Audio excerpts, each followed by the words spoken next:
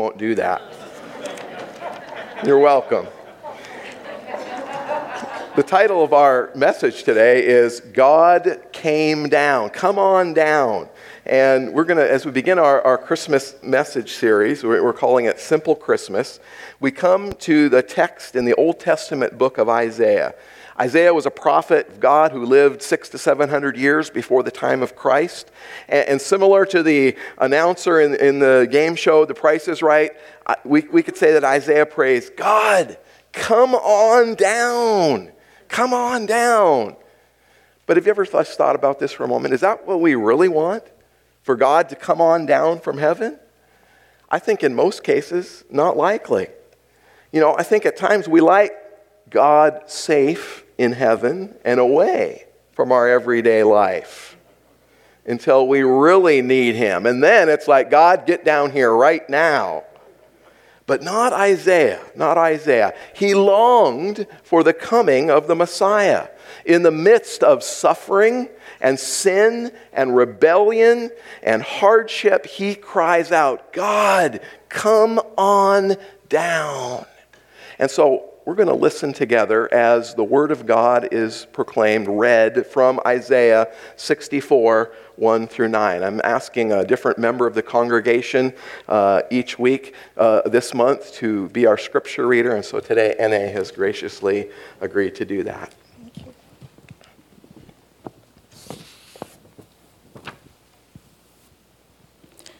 Isaiah 64, 1 to 9.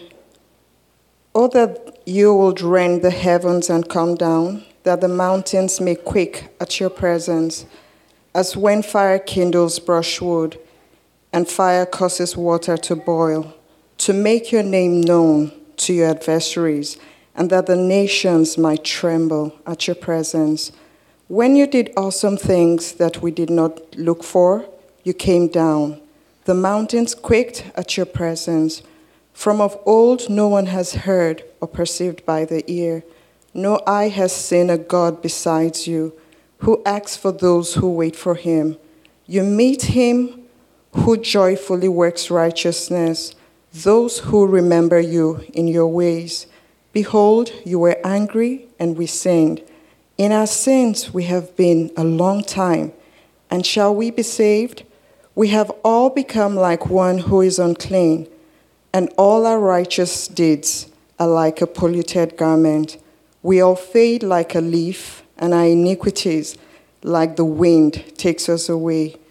There is no one who calls upon your name, who rouses himself to take hold of you, for you have hidden your face from us and have made us melt in the hand of our iniquities. But now, O Lord, you are our Father. We are the clay. You are the potter. We are all the work of your hand. Be not so terribly angry, O Lord, and remember not iniquity forever. Behold, please look, we're all your people. Amen. Thank you, Annie.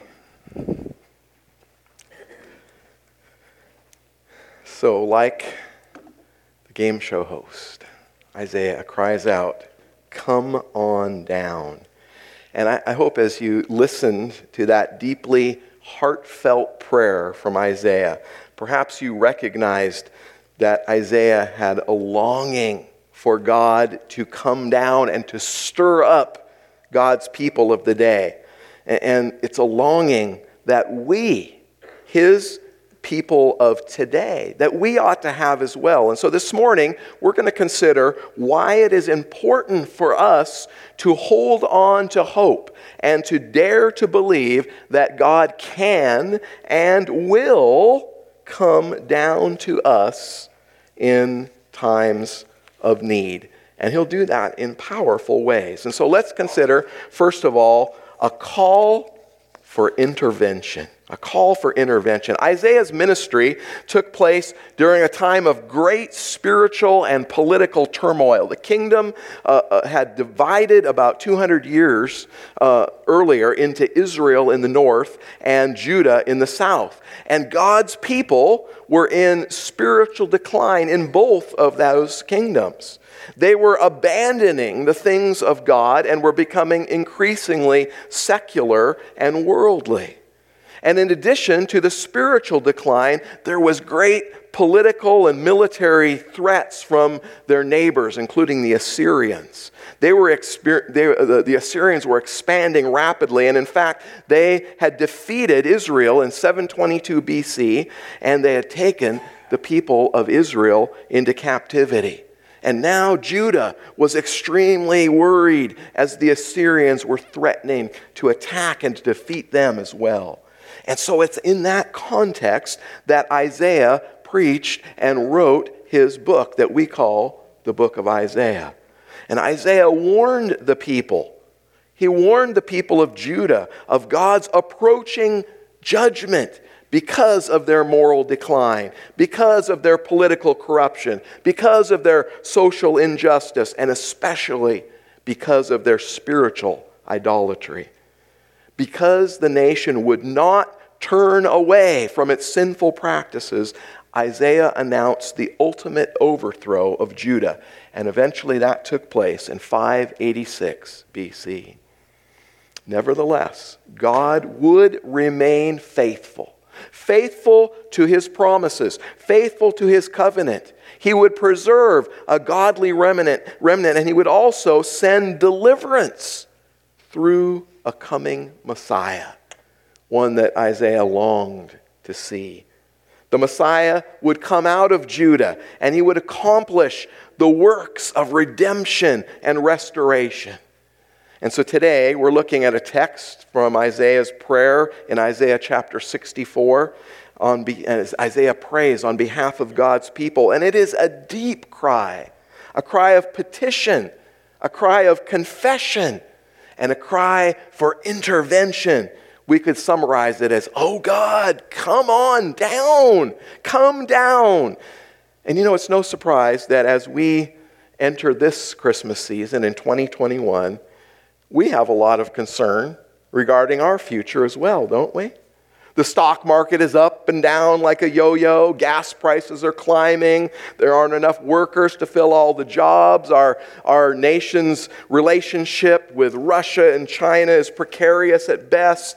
And then, of course, COVID-19 concerns that they finally seem to be declining, but now we're faced with adding a new term to our vocabulary, a new threat to our health, the Omicron variant. You know, that sounds like some cheesy sci-fi novel from the 70s, doesn't it? The Omicron variant. And yet it's a reality. It's a reality for our world as we endure the fallout of this pandemic. And then on top of all of that, the church is not doing well. Church attendance across the United States is down 40% in the last 2 years, and it shows few signs of recovery. Spiritually, the church in America is lethargic. There seems to be little vitality and life. Friends, our day is not so different from Isaiah's day. And that's why he prays, in essence, oh God, come down. He's praying with passion. He wants God to come down and to do something. Isaiah wants God to come down and to shake up this world. He wants God to come and revive his people. He wants God to come down and change his enemies into true worshipers. For Isaiah, there is no greater joy than for God to come down. And that's why he prays that prayer. Isaiah, friends, is teaching us how to pray.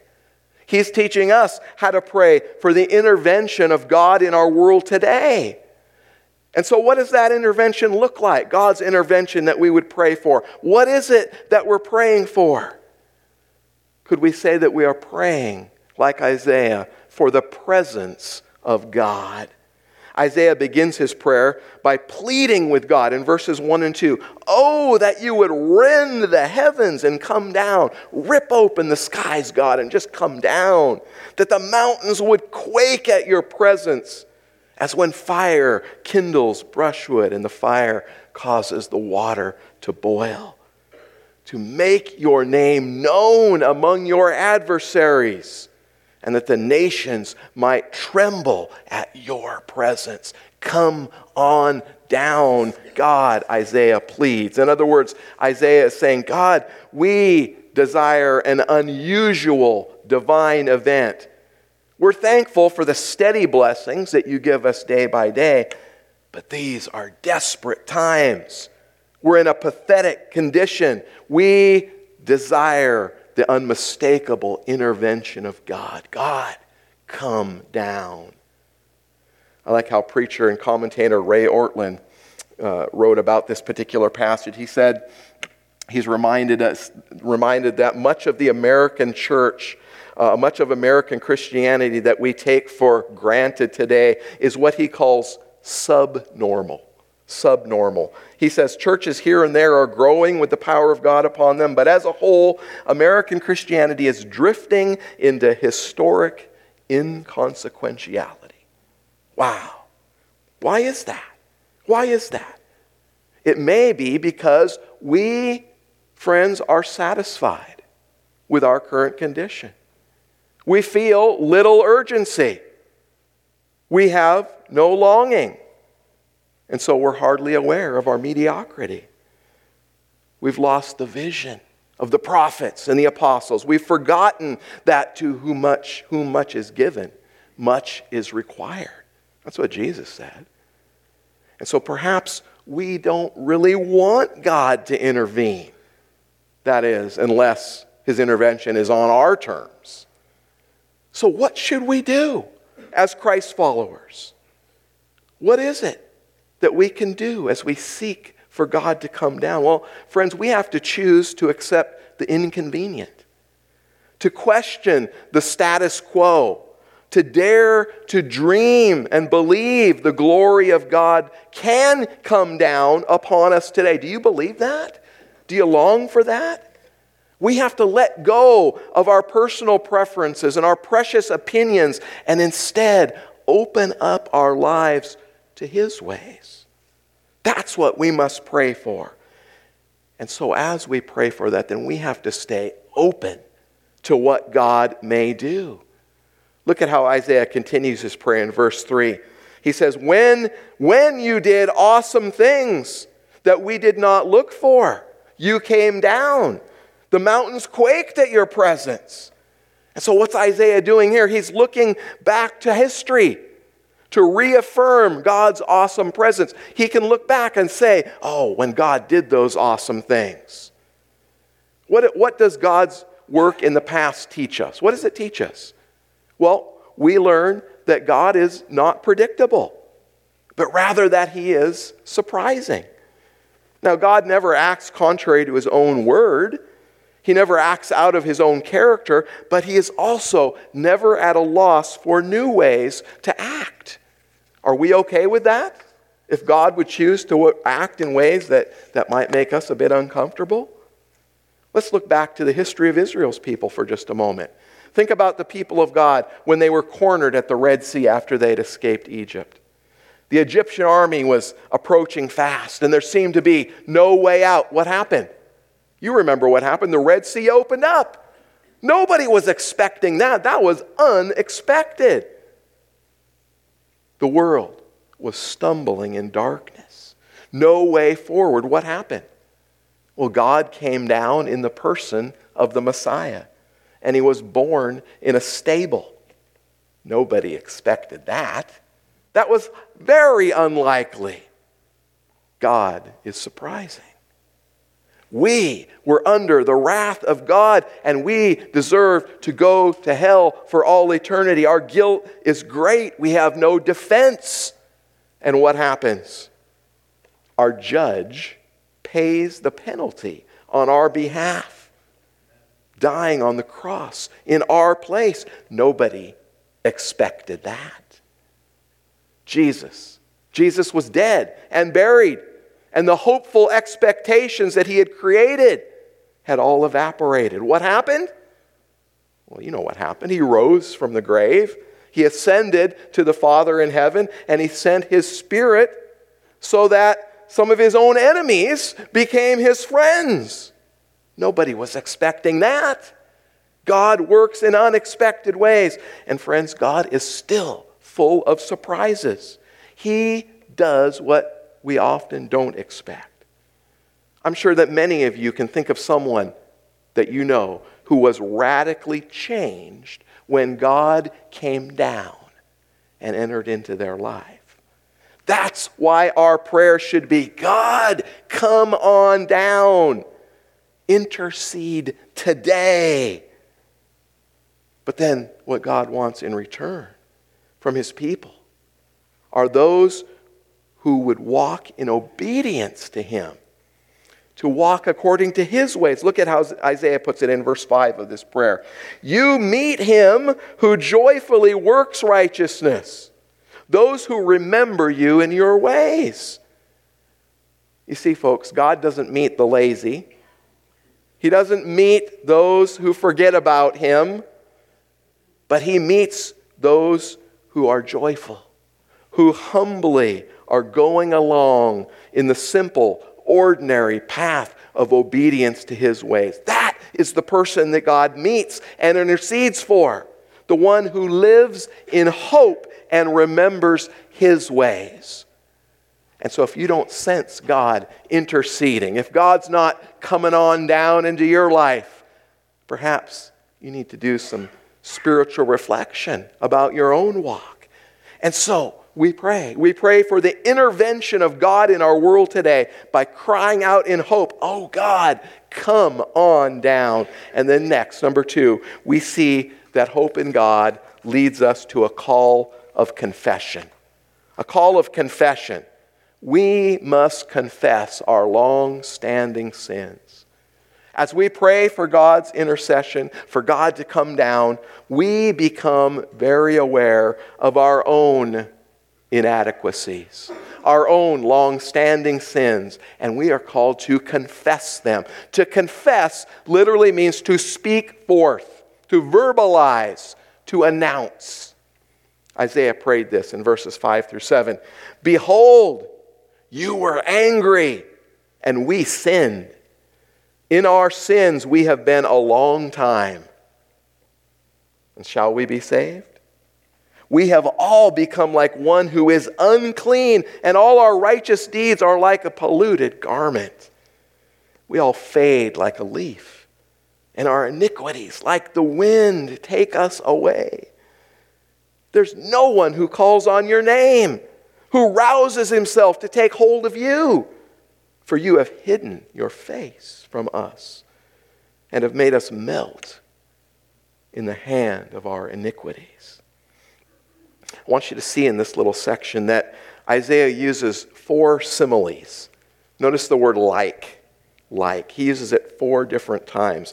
And he does that to help us, I think, to confess our long-standing sins. It's important for us, brothers and sisters, not just to remember our sins, but to speak them forth, to voice them, to speak specifically about who we used to be, so that he can prepare us for who he wants us to become. So let's look at this for just a moment. First, we are like one, Isaiah says, who is unclean. Unclean. I want you to think of the leper.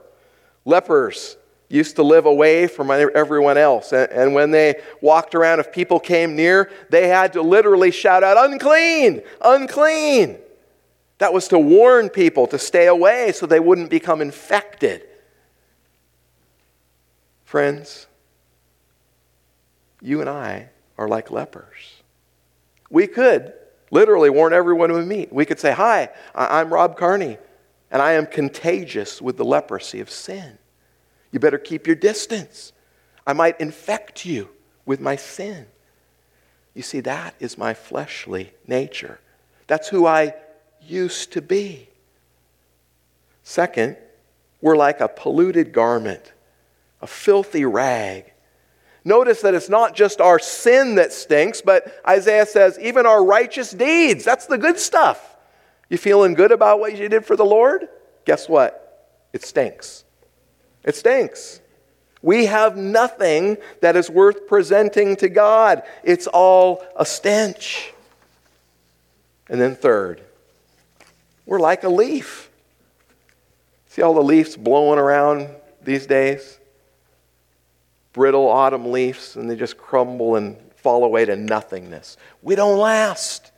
And then fourth, he says, we're like the wind. Our sin takes control of us, and it moves us in all kinds of directions that we never intended to go. You see, folks, that is who we are apart from Jesus. Apart from Jesus. Like the ancients of Isaiah's day, living in open rebellion, going our own way, drifting about in sin and despair. And so we call for the intervention of God in our world today by beginning a prayer for the presence of God in our lives. And then we call out our confession of our long-standing sins. And we do so because we live in hope of something better. If we just stopped right there, as Isaiah, the folks in Isaiah's day, we're just lost. We stink. What a bummer of a way to end the message. I'll see you later. No, it doesn't end there. We have hope in something better, something superior, something new and improved. Our hope in God leads us, third, to a call of commission. A call of commission. A commission is an instruction, a command, a duty given to a person or a group of people.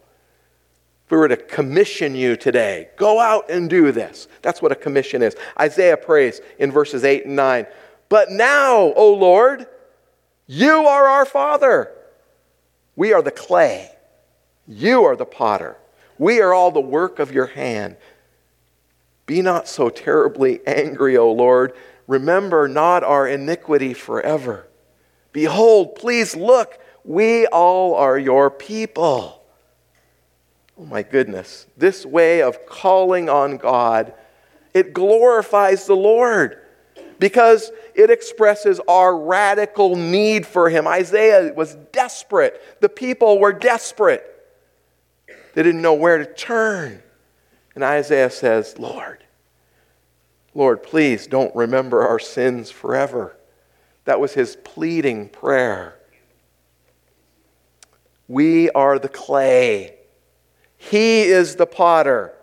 And we need His touch to redesign us and reshape us to be more the way that He wants us to be. We have to recognize, friends, that God holds all power over us, like the potter and the lump of clay.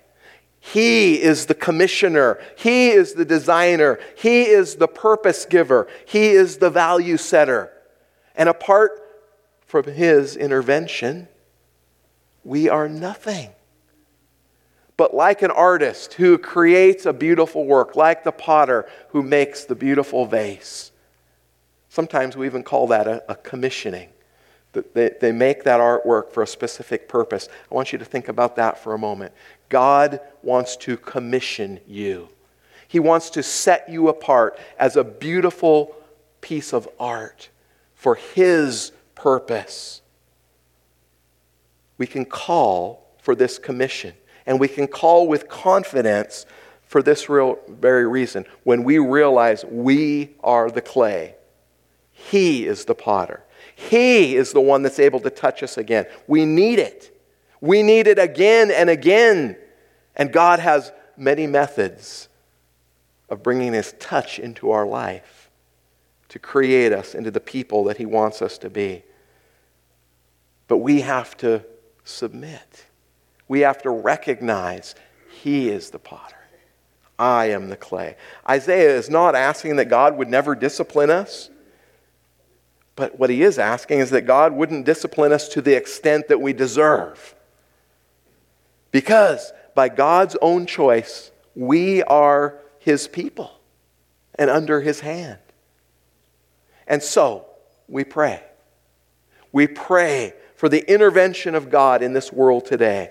We confess. We confess our own weakness and our arrogance and our ineptitude. And finally, we call out for the touch of God, for His commission, so that we can become something better. Grandpa found his granddaughter jumping up and down in her playpen, crying at the top of her voice. And when little Janie saw Grandpa, she reached out her chubby little hands and said, "Out, Grampy, out, out." And of course, Grandpa reached down to lift his little granddaughter out of her predicament. But as he did, Janie's mom came into the room and said, "No, Janie, you are being punished. You have to stay in your playpen." Well, Grandpa didn't know what to do. His granddaughter's tears reached deep into his heart. But his daughter's firmness couldn't be taken lightly as a mother. But love found a way. Grandpa couldn't take his granddaughter out of the playpen, so instead, he climbed in with her. I love that story because, friends, that is exactly what Jesus has done for us. That's what he did for us that first Christmas. Christ left heaven and earth and climbed in with us. Not into our playpen, but into our muck, into our filthiness, into our brokenness. He came down. God came down. The Word was made flesh. God interceded. God did tear open the heavens as Isaiah cried out for. Not in the mighty way perhaps that we might have expected, but think about that first Christmas when that angelic choir burst forth in song at the birth of the Christ child. We could say that all heaven broke loose. God came down and he walked as one of us. And the world should tremble in awe and in wonder at the miracle that took place that first Christmas. God came down and he wasn't angry. God came down and through an infant, he said, "I love you." And so, brothers and sisters, as you enter this Christmas season, I challenge you to pray with Isaiah, "Oh God, come on down. Come down." But if you do, know that he comes bringing change. He comes seeking our confession, and he comes desiring to mold us into something new and different and better than we might have done on our own. He does that so that he can shape us, so that he can prepare us, so that he can commission us for his works, for his ways. That is the message of God coming down to be with us. Let's pray together. Father, we thank you for the power of Jesus Christ coming into this world. And Father, we thank you that through your perfect plan, Father, that you have designed a way for us to rise above the circumstances of this world that is degrading and falling apart and falling farther and farther away from you. But Father, you have put us on a path that rises above the circumstances of this world. Thank you, Father, that you provide a way of escape. Father, as we celebrate that plan that began in that stable so long ago, Father, we pray that we would not just romanticize that event as a wonderful time 2,000 years ago, but Father, that we would live in the reality of who you are and what you desire to do as you want to shape us and prepare us for that preferred future that belongs to each one who follows Jesus. And it's in his name that we pray. Amen. Amen. We're going to transition into a time of communion just now. You know, the Lord's Supper service is a reminder. It's a reminder that we are living in a time of great hope. It's a hope that's different than any hope that this world offers. We are living in a time when we know that God has already intervened in this world. We know that. We know that because, unlike the people of Isaiah's day, we are privileged to know the completed story of Jesus. We know the power and presence of God's Holy Spirit. God's Spirit is present and alive.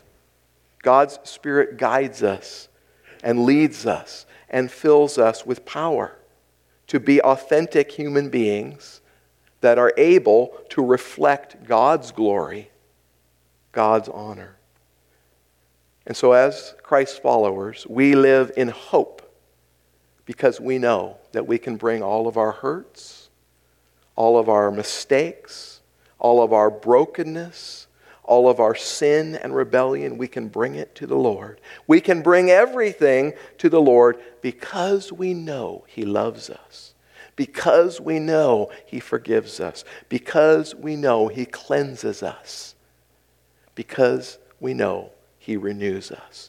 We live in hope because we are clay in the hands of the Lord. He's molding us. He's preparing us this morning for something better.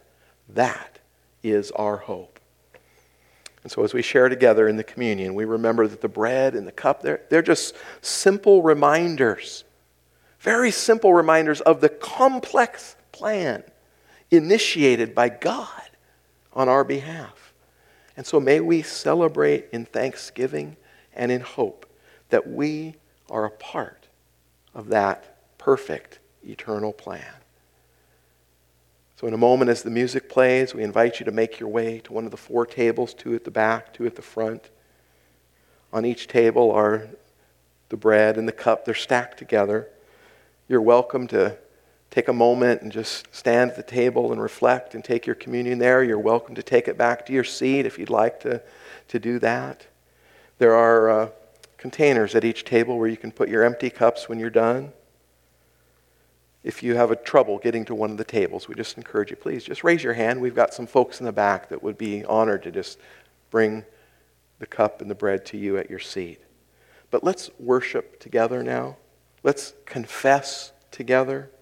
Let's remember together His sacrifice. As the music plays, we invite you to share in the Lord's Supper.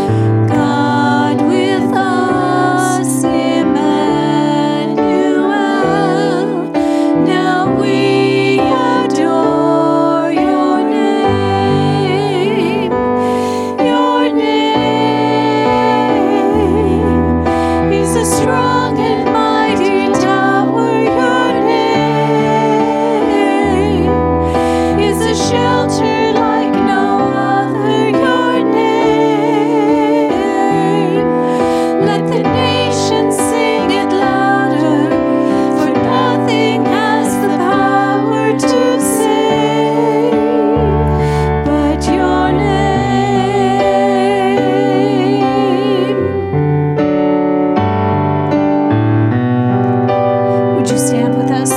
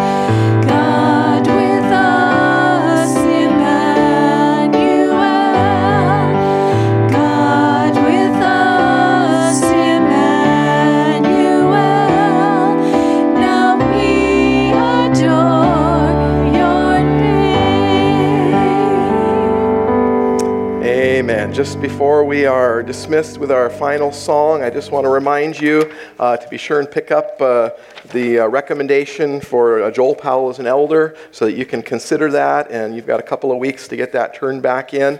And then I also want to let you know we've got some wonderful little devotional books called Celebrating Christmas. It's a 10-day devotional.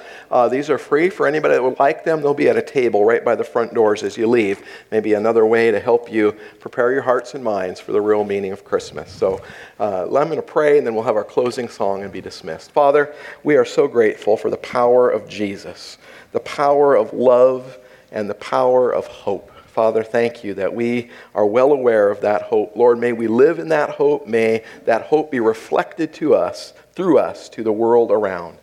And Lord, we just pray these things in Jesus' name. Amen.